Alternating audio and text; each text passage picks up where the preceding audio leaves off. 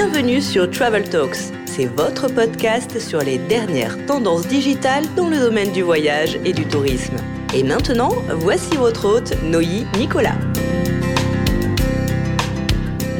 Alors, bienvenue dans un nouvel épisode de Travelcast et aujourd'hui j'ai le grand plaisir d'accueillir Yann. Donc bienvenue Yann. Bonjour, merci pour l'invitation, je me réjouis. Merci à toi. Donc, est-ce que tu pourrais te présenter un petit peu ? Ok, alors bon, je m'appelle Yann, comme tu l'as dit. Moi, je suis spécialiste en communication digitale. Je vais peut-être commencer par le début. Je suis un moitié vietnamien, moitié indonésien et je suis né en Suisse. Et puis voilà, donc du coup, je suis devenu spécialiste en communication digitale. J'ai travaillé longtemps pour différentes institutions. Et il y a de ça, je dirais 3 ans environ, j'ai commencé gentiment à baisser mon taux auprès de cette dite institution. Donc, j'ai eu la chance de pouvoir le faire déjà. On peut pas dans tous les métiers, malheureusement aujourd'hui, baisser son taux facilement, bien que ce soit une tendance de fond à mon avis. Donc, que ce soit, j'ai travaillé pour les PFL, donc l'École polytechnique fédérale de Lausanne. J'ai travaillé pour Présence Suisse, l'unité de promotion à l'étranger du département des affaires étrangères en Suisse, et ensuite au CICR, le Comité international de la Croix-Rouge. Et dans ces 3 cas-là, j'ai pu vraiment travailler d'abord à 90%, ensuite à 80%. D'accord. Et puis il y a maintenant 6 mois, j'ai décidé d'être 100% indépendant. Alors, c'est encore en construction.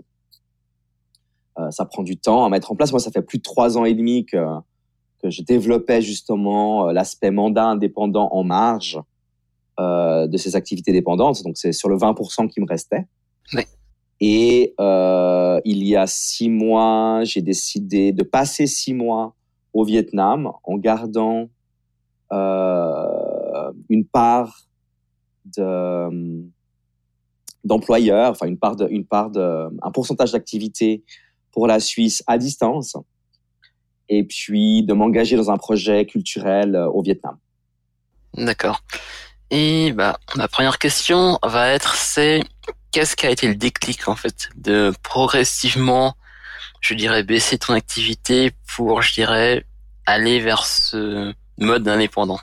Bon, je pense que ça s'est fait progressivement. D'une part, je vais quand même mettre pas mal en avant le fait que plus on a d'expérience dans un métier, plus on a d'années d'expérience dans un métier, même je dirais pour la Suisse en tout cas, mieux on gagne sa vie. Ça, c'est quand même un fait. Ce qui fait que ce choix en fait de baisser mon taux d'activité, je l'aurais peut-être pas pris en sortant de l'université à 22 ans. Par contre, 10 ans plus tard, en étant bien installé dans une spécialité, on a ce luxe-là de pouvoir baisser son taux. Il y a évidemment d'autres façons de le faire. C'est une tendance de nouveau de fond aujourd'hui, j'ai l'impression. Mais c'est vrai que dans mon cas, il y a eu cette baisse progressive qui est due, comme je le disais, à l'augmentation du revenu mensuel, ou bien on va dire au revenu même par jour. Et puis en parallèle à ça, ce qui était aussi très important dans ce développement-là, donc le développement financier, c'est de garder des charges qui sont basses. C'est-à-dire qu'aujourd'hui, moi j'ai presque 40 ans et je vis encore comme un étudiant certes bien loti en termes mais quand je parle de logement, voilà, je suis toujours en colocation, j'ai pas de voiture, ce genre de choses. Donc ça, c'est l'aspect financier. Et puis, quand on libère du temps, dans mon cas, quand j'ai commencé à libérer du temps, et j'ai découvert d'une part que je pouvais aussi être freelance, c'est-à-dire de pouvoir avoir des mandats sur la même spécialité, mais aussi de pouvoir développer certaines autres activités qui sont les activités indépendantes. Et je pense que quand on goûte à l'indépendance, on a envie de continuer. Après, c'est pas le cas de tout le monde. On a moins de sécurité, c'est sûr. Mais dans mon cas, moi, c'est venu comme ça. Et puis, une fois que j'ai goûté, tout ce que j'ai voulu, c'est baisser mon taux d'activité dépendante. J'en suis pas encore au point où j'ai cette assurance d'être 100% indépendant, mais je me lance gentiment là-dedans. Tout à fait. D'ailleurs, est-ce que tu peux parler un peu de tes projets que tu as entre la Suisse et l'Asie? Ok. Alors en Suisse, je suis consultant principalement pour des institutions. Donc une de mes spécialités, c'est la communication digitale, mais vraiment sous ces aspects de stratégie et de gouvernance, c'est-à-dire comment on réorganise un département de communication afin qu'il soit plus efficace dans ses activités digitales, notamment médias sociaux, mais pas que. Donc là, par exemple, j'ai collaboré avec des départements culturels de cantons ou de villes, avec des fondations pour les arts. Donc ça m'a permis aussi de vraiment pouvoir m'investir dans ces aspects qui me sont chers, qui sont la culture. Ces aspects qui me sont chers, la culture et puis l'institutionnel, c'est-à-dire l'État au service de sa population. D'accord. Donc ça c'est la première chose. Ensuite, du côté du Vietnam, je parlais d'activités culturelles. J'ai des amis qui ont ouvert une boîte de nuit. D'accord. Une boîte de nuit au Vietnam, et c'est vrai que voilà, l'aspect boîte de nuit par rapport à ce qu'on peut voir ici, il est différent quand on le fait dans un pays en voie de développement et quand on veut surtout associer les populations locales au projet, c'est-à-dire à la fois au niveau du développement de talents locaux, musicaux, mais aussi la mise en place d'une structure qui fonctionne avec des locaux qui leur permettent de développer leurs compétences. D'accord. Ça, c'est les deux grands aspects. Et puis bon, un troisième aspect peut-être, c'est que je travaille aussi avec diverses sociétés qui sont actives dans le mieux-être sur Suisse et à distance. Ok. Et sinon, on a parlé, je dirais, carrière, je dirais professionnelle et que tu as changé. Maintenant, c'est comment ce choix en fait a affecté, je dirais, ta vision, je dirais, personnelle et puis celle du monde en fait aussi. Bon, déjà le fait de pouvoir passer beaucoup de temps dans des pays, là en l'occurrence au Vietnam, donc un pays qui reste un pays en voie de développement, un pays qui reste communiste, évidemment que ça ouvre en grand le regard sur le monde et puis la compréhension de comment les gens vivent simplement, hein, sous d'autres latitudes, dans d'autres systèmes politiques et avec d'autres moyens. Donc c'est très très riche pour son édification personnelle. Et puis voilà, on a envie d'en savoir plus, on a envie d'en vivre plus. Et puis l'autre aspect qui est très important, c'est de se rendre compte aussi, à mon avis, de la chance qu'on a en Suisse, dans nos sociétés occidentales en général, je dirais, la chance d'avoir tout ce qu'on a, les facilités qu'on a. Ça ne veut pas du tout dire qu'il faut se reposer sur ses lauriers, mais c'est vrai que ça met en paix un petit peu avec ce qu'on a.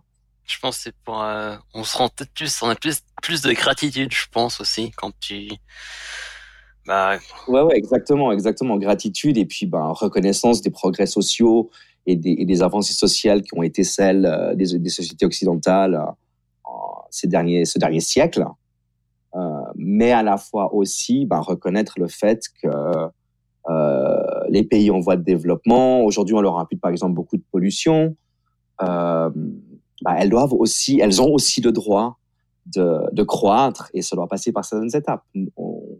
On parle beaucoup de climat aujourd'hui et c'est clair que c'est un sujet d'une importance extrême. Mais des fois, dans le discours, on est un petit peu à mettre, à pointer le doigt vers les pays en voie de développement, ou bien vers des pays qui polluent beaucoup, en oubliant que nous-mêmes, on est passé par là peut-être plus tôt, à une époque où on mesurait pas tout ça. Surtout qu'ils ont peut-être pas tous les moyens que nous on a en fait aussi. Ouais. Et que je pense qu'il y a aussi, je dirais, beaucoup de l'aspect, je dirais, politique en fait, qui fait que peut-être que je dirais les pays occidentaux sont un peu plus stables, donc ils peuvent se permettre des politiques qui sont un peu plus, je dirais, pérennes. Ouais, exactement. Et puis, de nouveau, hein, il y a pas mal. Enfin, là, je parle du Vietnam, par exemple. C'est un pays qui est sorti d'une extrême pauvreté à une situation dans laquelle les gens ont de quoi manger, ont de quoi se loger, et puis surtout ont de quoi s'éduquer. Aujourd'hui, ils ont fait ça en 10 ans. Donc effectivement, il y a des problèmes au niveau de l'environnement. Ils commencent à les empoigner à bras le corps aujourd'hui. Mais c'est vrai que voilà, ça donne ce recul. Pour moi, ça m'a donné ce recul-là. Et puis, ça donne aussi beaucoup la soif d'en savoir D'accord. plus. Et est-ce que ce recul, en fait, a aussi, je dirais, affecté tes relations dites personnelles, par exemple, avec tes amis, des amis d'enfance que tu as pu avoir en Suisse, justement, comment eux, ils ont pris, je dirais, cette décision, enfin, ouais. Ouais, moi j'ai l'impression que j'ai toujours eu un petit peu la bougeotte dans mes emplois passés aussi, que ce soit pour Présence Suisse, donc le DFAE, ou bien que ce soit pour le CICR. C'était des emplois où j'avais beaucoup la bougeotte déjà. Je crois que ce qui est assez rigolo aujourd'hui, en tout cas pour ma génération, c'est que les moyens digitaux de communication sont tellement faciles aujourd'hui qu'en fait on est loin, mais on n'est pas loin.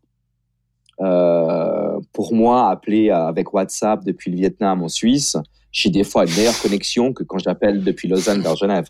C'est pas faux. Donc ça, c'est vrai que c'est quelque chose qu'on commence à vivre maintenant.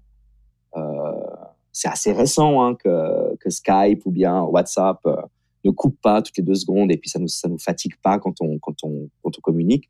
On n'a évidemment pas la communication interpersonnelle directe, mais ça réduit quand même beaucoup les distances. Et puis l'autre chose aussi, c'est par exemple via les médias sociaux, on sait exactement ce que tout le monde est en train de faire tout le temps, même si on ne passe pas des appels de façon active. Et comme je dirais quand t'as presque, comme tu le disais avant, t'as presque un profil de semi-digital nomade. Et selon toi, en fait, et je pense qu'il y a beaucoup de personnes qui t'ont posé la question, c'est quelles sont, je dirais, les idées préconçues en fait sur ton nouveau mode de vie? Ouais, alors comme tu le dis, moi je suis un demi digital nomade. J'ai quand même ma base en Suisse. Ouais. Et puis là j'ai pris en 2018, j'ai pris 8 mois à l'étranger au total. En général, je prends plutôt 2 à 3 mois par année à voyager, et principalement à être basé au Vietnam plus qu'à voyager. L'idée préconçue, j'ai l'impression des fois, c'est qu'on est sur des plages et puis qu'on ne sait pas trop ce qu'on fait. Moi, je crois que ce qui est important de se rendre compte, c'est que c'est grâce à ces nouveaux outils digitaux qu'on peut travailler à distance de façon efficace. Et c'est ça qui a changé. Donc, ça veut dire que pour certaines parties du travail, on peut le faire à distance. Du coup, ça demande une grosse organisation. Il y a les moments où on doit être à sa base, parce qu'il y a toujours des moments dans les projets où on doit être présent et on doit avoir des relations proches et interpersonnelles. Et puis, il y a d'autres moments de projet où on peut gérer des choses à distance. Et ça, c'est la grande nouveauté dans beaucoup de domaines. Il y a toujours eu des domaines où on pouvait le faire. Aujourd'hui, ces domaines-là, ils se multiplient. D'accord. Et justement, au Vietnam, est-ce que tu as croisé justement ces personnes, je dirais, nomades digitales? Ouais, il y en a beaucoup, ouais. c'est assez rigolo parce que si on parle du Vietnam en particulier, on a Saigon, donc Ho Chi Minh City où moi j'étais, qui est vraiment une ville d'entrepreneurs. Enfin, en tout cas, il y a de la place pour les entrepreneurs. Là, il y a quelques digital nomades, mais c'est vraiment pas du tout la majorité. Alors qu'à Hanoï, qui est vraiment une base, bon, c'est la capitale déjà, mais c'est aussi une base pour explorer les alentours plus touristiques, je dirais. Et du coup, à Hanoï, il y a beaucoup de digital nomades, il y a beaucoup de coworking cafés, il y a beaucoup de digital marketeurs, beaucoup de storytellers digitaux, beaucoup de publicitaires en ligne, beaucoup de designers, etc. Et voilà, ça c'est une communauté qui se retrouve dans ces coworking spaces et qui utilise Hanoï comme base pour ensuite rayonner autour durant les week-ends ou même durant des phases où ils sont un peu moins amenés à travailler des longues heures. Après, moi, et là je témoigne vraiment de mon expérience, le terme digital nomadisme, ça répond aussi à la question d'avant. Par exemple, pour le club, on est une équipe de communicants. Il y en a il y a le copywriter est à Paris. La traductrice, elle est entre Saigon et Hanoï, enfin entre Ho Chi Minh City et Hanoï. La coordinatrice est à Ho Chi Minh City et la designer est à Zurich. D'accord. Et tout le monde, en fait, n'est pas du tout nomade. En fait, tout le monde reste dans sa base. Par contre, on travaille de façon totalement décentralisée. Mais on utilise évidemment les mêmes outils que les digital nomades. Donc, je pense peut-être je dirais qu'à mon sens, peut-être le mot digital nomade, je pense que c'est peut-être un abus, je dirais, de vocabulaire, en fait, étant donné que, comme tu me l'expliques, en fait, forcément, tu vas pas bouger toutes les semaines, en fait, d'un endroit, du point A au point B, et ensuite du point B au point C. Donc après. Alors, ouais, moi je dirais qu'il y en a, hein. Il y en a, j'en connais, mais c'est vrai que c'est une vie qui est dure. C'est une vie qui est dure, ou alors on est une petite équipe, ou bien alors on supporte très bien la solitude, on s'adapte très facilement à son environnement, mais c'est quelque chose que moi je vois moins souvent. Ce que je vois souvent, c'est plutôt des gens qui vont rester 3, 6, 9, 12 mois au même endroit, du coup qui sont pas du tout nomades. C'est vrai. Mais on est une équipe là-bas. Je parlais du club, on est une équipe de nomades dans les postes qui n'ont pas besoin d'être physiquement sur le lieu des événements. Et comme tu dis justement, il y a cette contradiction en fait du fait qu'on peut joindre des personnes de façon instantanée, mais il y a quand même un peu ce relent de solitude en fait quand même, parce que c'est pas comme si on avait les personnes à côté en fait. Ouais, puis on reste des êtres grégaires, quoi. Donc, on a besoin d'une base et puis on a besoin de relations sociales. De nouveau, comme je le disais, il y a des gens qui arrivent très bien à le faire et puis d'autres qui vont plutôt prendre une base, recréer un réseau social et puis qui peuvent travailler à distance. Mais je connais par exemple un couple d'amis qui sont en ce moment à Ho Chi Minh. Ils font 6 mois à leur base au Canada et puis après les autres 6 mois, ils changent un peu chaque année. Et ils changent selon les rencontres qu'ils ont faites l'année d'avant. D'accord. Et comme ça, ils disent, là, je retourne au Canada, et puis après, je viens chez toi pendant 6 mois. Et non, l'année suivante, ce sera la Thaïlande, l'année suivante, ce sera... Mais donc, on est plutôt sur une base de renouvellement annuel. Ok. Et maintenant, je vais te poser une question. Et si quelqu'un, par exemple, te pose la question, quelles sont les clés, je dirais, pour avoir une vie, en fait, comme toi? Est-ce qu'il faut avoir un certain caractère, ou sinon, quelles sont déjà, je dirais, les bonnes questions à se poser? C'est une très bonne question, hein. Moi, je pense qu'il faut déjà, il faut pouvoir être seul avec soi-même de temps en temps, parce que à changer d'endroit, on va fatalement l'être un petit peu. Donc, il faut quand même il faut être très social pour pouvoir et très résilient. D'accord. Pour pouvoir s'adapter facilement à un nouvel endroit. Et puis, il faut surtout être aussi très organisé. C'est-à-dire que dès qu'on commence à jongler avec plusieurs time zones, avec plusieurs types d'outils, digitaux, et puis qu'on doit des fois faire face à des problèmes techniques, parce que forcément qu'il y en a. Que ce soit, pour beaucoup de nomades digitaux, c'est la qualité de la connexion, quoi, la qualité du Wi-Fi. Donc ça, c'est des aspects techniques, mais voilà, il faut être organisé, puis il faut être résilient. Ça, c'est pour moi les deux aspects. Et puis, évidemment que il faut aimer le voyage, et puis il faut aimer la découverte.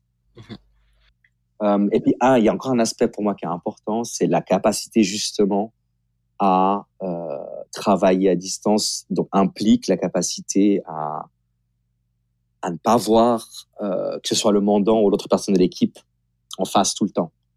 Et ça veut dire qu'il faut aussi la relation entre deux professionnels en chat, elle est très différente que si on est dans le même bureau.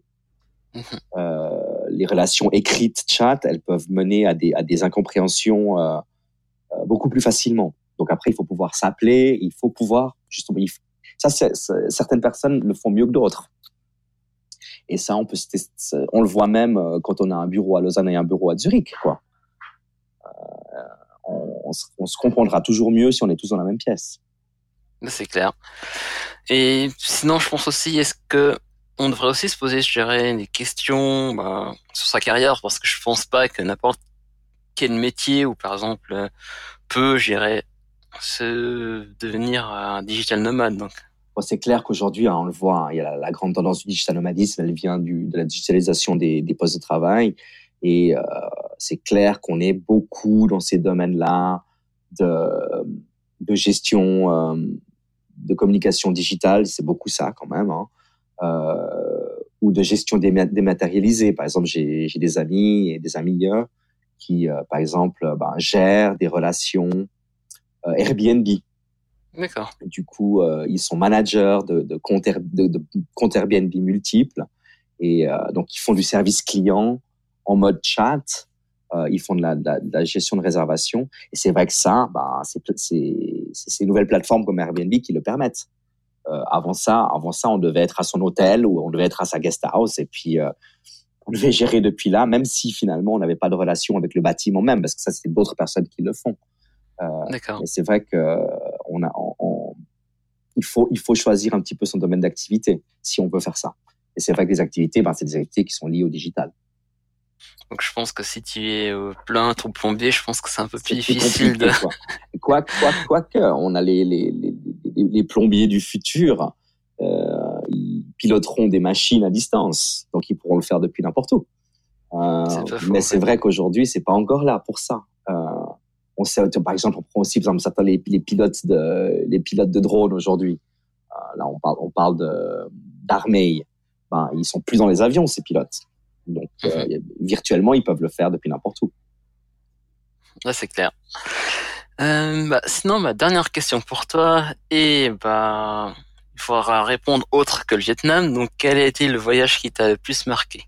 Autre que le Vietnam, voilà. Moi, je pense. Bon, moi, j'ai beaucoup fait la région. Pour moi, je pense que c'est le Cambodge, juste à côté, donc petit frère du Vietnam. Je pense que c'est beaucoup lié à la récence du drame, de la tragédie qu'ils ont vécue. On a donc une population qui est très jeune. On a une population qui a été tronquée. Donc ça remue beaucoup, mais ça se traduit aussi au jour le jour par une volonté inébranlable d'aller de l'avant et d'apprendre. D'accord. Et ça, pour moi, c'est quelque chose qui m'a vraiment marqué. Dans n'importe quel petit village, il y a une soif d'apprendre, il y a une soif de partager, il y a une soif de comprendre. Et ce qui est assez rigolo, c'est qu'ils sont très à l'aise avec les outils digitaux, évidemment. Et du coup, on maintient des relations de long terme très facilement, quoi. Et ça, c'est vraiment quelque chose qui me... D'accord. Donc, Yann, alors comment, si les personnes sont intéressées à te contacter, donc quels sont, je dirais, les différents points où on peut te contacter? Bon, c'est facile, c'est à peu près partout. Non, mais évidemment que je suis sur quasiment tous les réseaux sociaux. Il suffit de taper mon prénom et mon nom. Et on va me trouver sur LinkedIn, sur Facebook, sur Instagram, sur WeChat, sur Line, sur quasiment tout. Et je consulte tout relativement régulièrement, donc c'est très facile. D'accord. En tout cas, je te remercie pour ton temps. Merci à toi pour l'opportunité. Et puis, je te souhaite de rien. Et puis, je te souhaite tout le meilleur justement pour tes projets entre la Suisse et le Vietnam. Merci beaucoup. Merci. Bonne journée, bonne soirée, bonne je ne sais pas quoi. Bonne soirée.